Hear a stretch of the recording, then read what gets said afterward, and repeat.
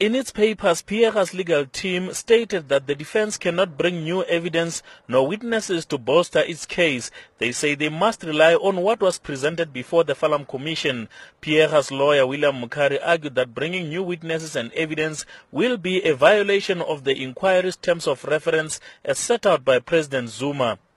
The President has made it clear what he wants the parameters of this inquiry to be. So if, for instance, the evidence leaders wanted the terms of reference to extend to whether the representations to the President were misleading, they'll have simply then gone back to the President and say that we want you to extend the scope of the term of reference and include this particular point.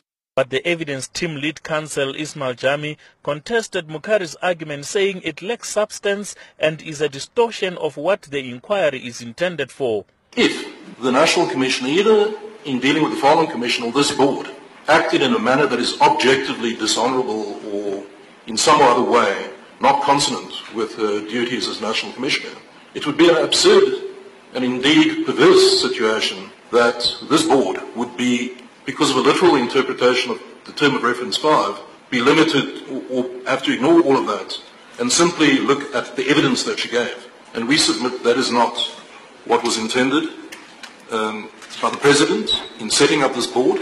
It is not the way the term of reference should be read.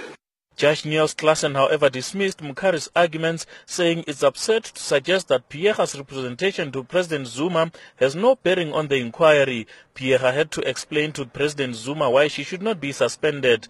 Judge Claassen also ruled that witnesses can be called, but that the relevance of their testimony will be scrutinized.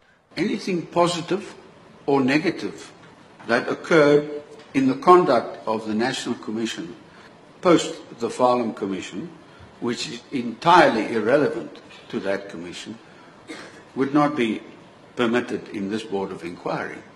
There must be a direct relationship between such conduct ex post facto to the actual hearing and her conduct during the hearing.